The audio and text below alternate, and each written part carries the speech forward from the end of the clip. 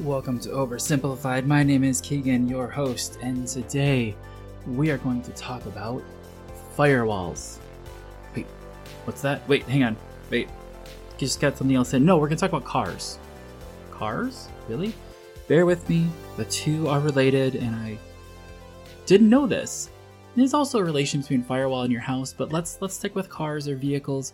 Hopefully, you've all experienced driving in a car, not necessarily driving the car, but being in a car, riding in one, driving one, whatever. So a firewall in the car is the place where you put your feet when you're sitting in the front seats.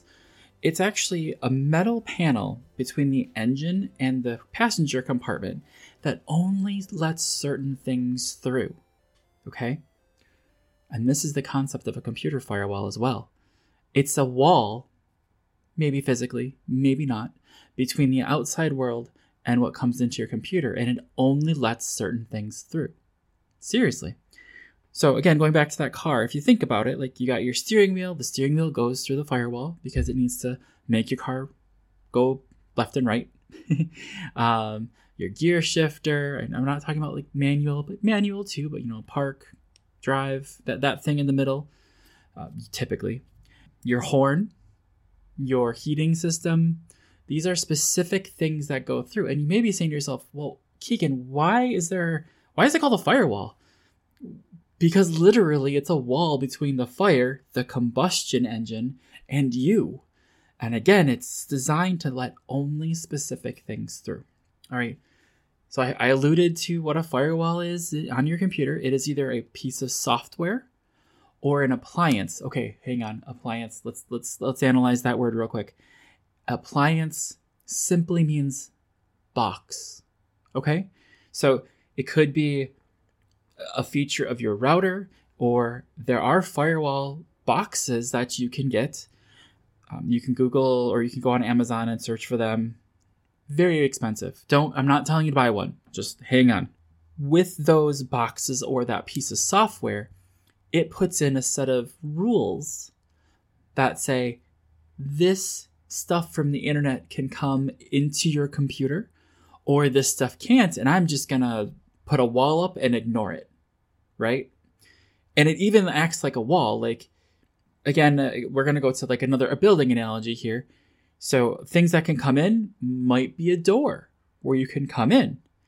But things that are not allowed in is that wall where it just smacks against it over and over and over and over again, and nothing happens. The building doesn't react. Literally nothing happens. Some of these are, again, we're simplifying things. Guys in the back, remember, simplifying things. It's okay. It's okay. Again, why are we talking about firewalls? Goes back to that lovely scamming people. I want to tell you one thing right now. Do you have a computer? Yes or no? Did you know it has a firewall built in? Yes. Yes, it does. I apologize, Mac users. I don't know what it's called. I think it's called Firewall. Windows, it's called Windows Defender Firewall. Linux, there's a whole different bunch of flavors of them, but the one that I know of is SE Linux.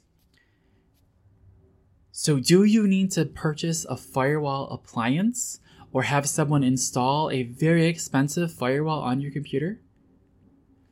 Probably not. Do companies buy firewalls, those boxes that I'm saying? Absolutely. Do you want to know why? It helps keep those computers inside that firewall safe. So again, if you've got that wall between the outside and every computer in the network meaning I haven't gone over what a network is, so hold up. A network, when you think about an office, think about a typical office. You got cubicles, maybe offices for the higher ups.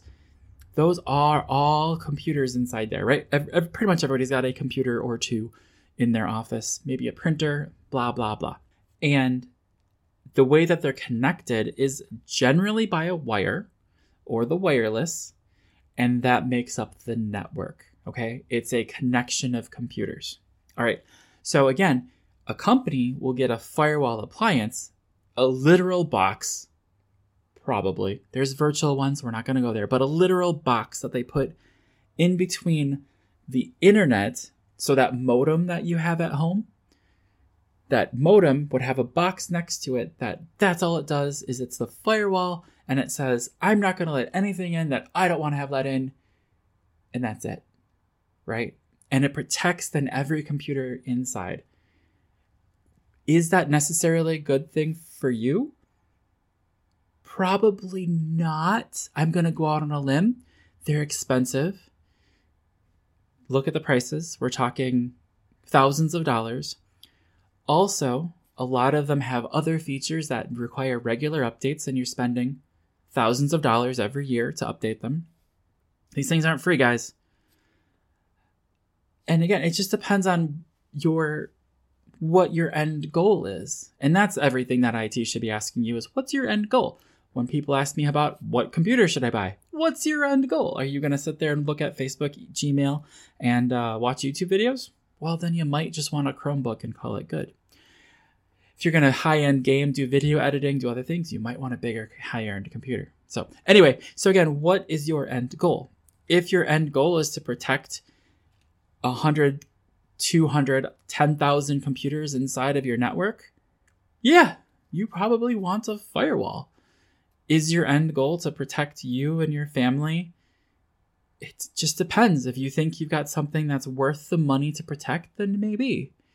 If you don't, and you're happy and content with the Windows firewall or whatever device firewall, great. Use that. So how do things get in through the firewall that might be bad? Well, again, that comes back to like our human factor, right? If you install something on your computer, every time you install something on your computer that goes out to the internet, it opens a rule on the firewall. If you guys are listening, there's another term that I'm ignoring. It's called port. That's the rule, okay? The port is the door. So every time that you install something that goes online, more than likely, it opens a door through that firewall, a port. So what I'm saying here is firewalls are great. You have one. You probably don't need another one or spend a lot of money on another one. And you don't need a subscription service for the Windows Defender firewall or the Macintosh one or the Linux one. They get them with their regular updates. So again, keep your computer up to date and you'll get those updates, by the way, for free. All right, guys, that's all I have for you today. This one is a little bit more weird, but hopefully you're understanding. Just remember, a firewall is something that protects you and your computer from the internet. That is what it does. And you can install programs that open doors, and when you install bad programs, they open up the wrong doors. Thank you very much for listening. Somebody out there loves you. Somebody out there likes you. And hey, I appreciate you. Have a great rest of your day.